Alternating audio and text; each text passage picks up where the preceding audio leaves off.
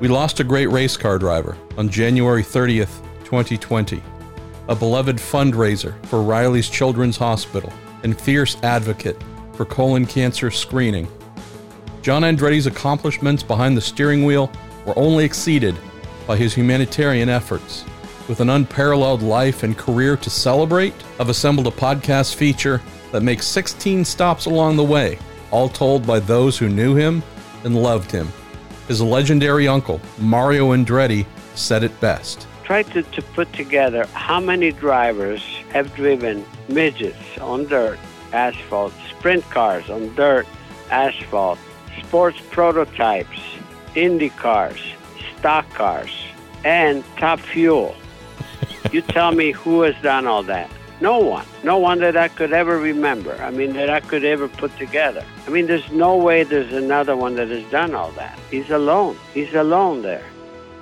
In the 15th installment of Remembering John Andretti, we have Anders Krohn, young open-wheel driver at the time in 2012, when he was asked to join in the Rolex 24 at Daytona in a GT class Mazda RX-8 with John and his son Jarrett.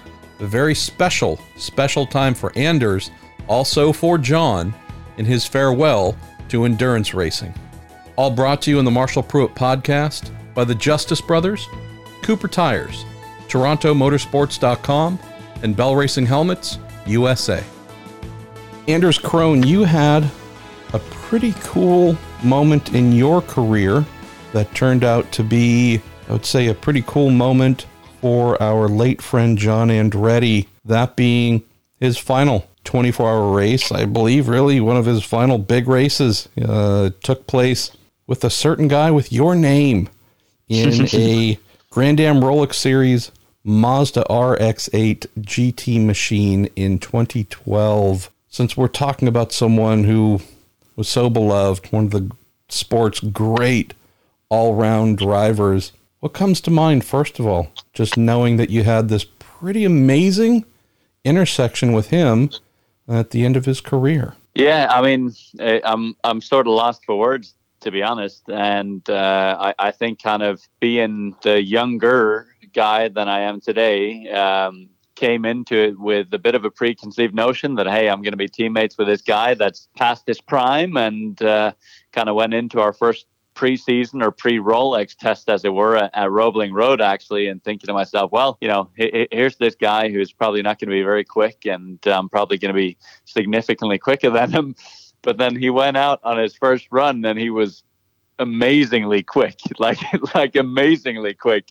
And immediately I was looking at the data. I'm like, oh my God, I'm going to have to push really, really hard to be as quick as this guy.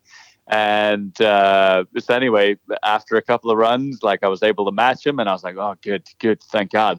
And then he went out again on another set of tires, and he went quicker. And I'm like, Jesus Christ, what is this?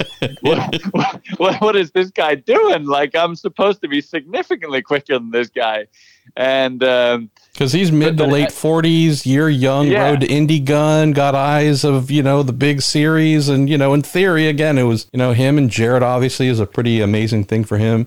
Taylor Hackert is in the car as well. But to your point, this should have been, the old folks home guy should have been handled easily by the young gun. And it was just so hilarious. And I think it taught me a couple of things. It taught me never to believe in or have preconceived notions about anyone, because I met him for the first guy, and he was just this incredibly mellow, just nice, down-to-earth guy. And I was like, okay, whatever. He's a nice guy, but clearly I'll be quicker. and that was clearly very, very wrong. And then the second thing was just his level of detail in debriefing and how he provided the information to Jarrett, and kind of how he brought him up to speed. Because at the time, the Rolex 24 was Jarrett's first ever road course race. So, Jarrett was new to all of this. So everything from downshifting, blipping, to, brake release, to, all these different things. And it was just incredible seeing he would come out of the car, Jarrett would jump in, they would debrief, I would be out on a run, and just the level of detail that he would go into to provide information to Jarrett. And it was sort of, I wouldn't say it was an envious position, but seeing how they worked as father and son, it certainly made me think, wow, I wish I wish my dad was able to provide me with that level of detail and calmness when I was on the level up. So no, it was an incredible experience. And then fast forward a few weeks to the Rolex 24. We didn't have the fastest car by any means. We didn't have a very reliable car by any means. It was a last minute program that had been thrown together. But I small think team, right? Modest expectations, despite having a famous name or two, last name or two in the car. It was still a very humble operation.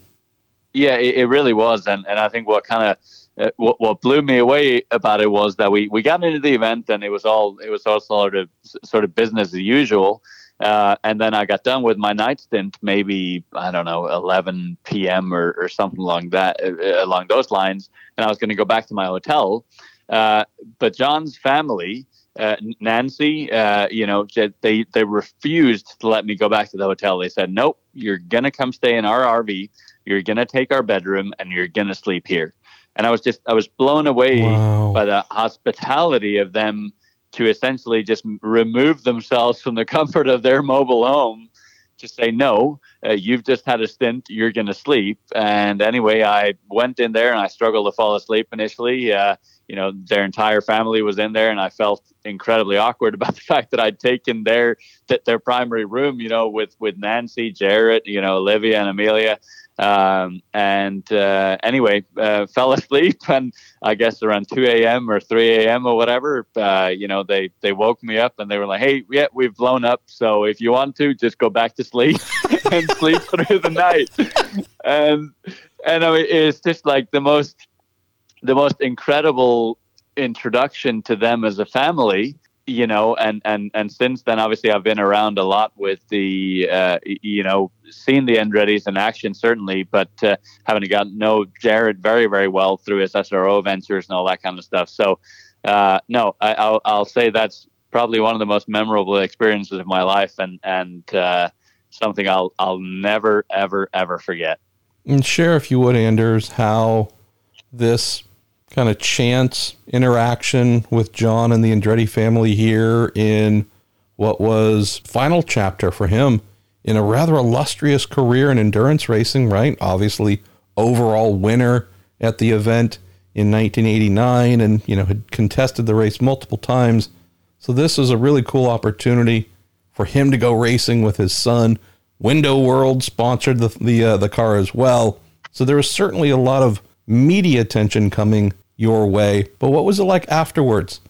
Getting to know John, and then in the years that followed, I'm guessing, just because it seems to be the case with so many people, that even if you only shared 2 weekends together, 8-9 years ago, whatever it was, I'm guessing the two of you remained friendly and stayed in touch whenever you could afterwards. It exactly was, and I think that's what kind of blew me away, having come from Norway, when I was 20 years old and heard all about the Andretti family and the legacy and the allure and all that. I was just so blown away by how down to earth they always were and still remain, in fact, the entire family. And I think to me, it's the most incredible thing of just how approachable they always were, how personable they always were. And John certainly just, with his dry sense of humor, I don't know. I think I struggle to put into words just how kind of comfortable you felt, not just with John, but that entire family. Again, as I said, difficult to put into words because you never felt like they'd be an Andretti family. You just felt like, wow, these are just amazing people that I would like to remain friends with. And that's sort of the story, really. Let's close, Anders, and something we've been asking everybody in some shape or form. Obviously, your introduction to the Andretti family in person, comparatively recent, you did get a chance to see, and working in and around Indianapolis as well, whether it being a driver, broadcast your own business. I'm sure you've also seen in the years the two of you got to race together. This guy really was a force, a true force of will and effort on the charitable front, being one of the finer examples of how to live a life and be a human being. Let's just close in thoughts about the impact you saw demonstrated by John just in day-to-day life in the years that followed your first coming together. Yeah, it's almost incomprehensible. And in his funeral, just listening to some of the stories of the amount of things that I wasn't even aware of that he's helped influence, the over $4.5 million he's helped raise for Riley's Children's Hospital, all the different charity fundraisers that he's helped put on, and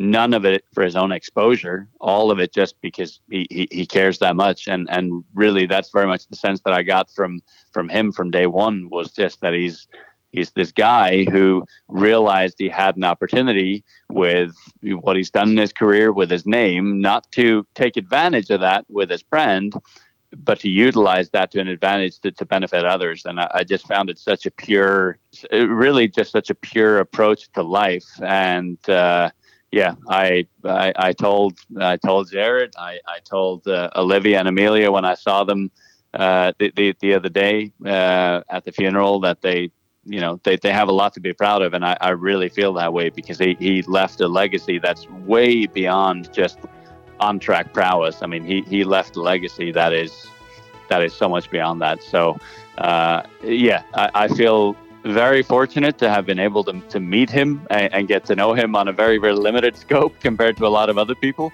But even so, just that limited exposure I had to him, I mean, I see how many lives that he would have touched, and everyone who got to know him, just how incredible he was. So yeah, immensely thankful that I get to spend the little time I did with him, and just know what an influence he's been on so many people's lives.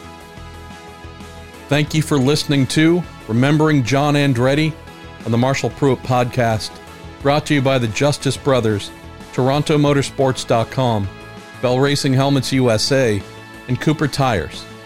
If this is your first time listening, more than 900 episodes are available at MarshallPruittPodcast.com. We also have a subscribe page where Apple Podcasts, Spotify, and plenty of other listening options are readily available.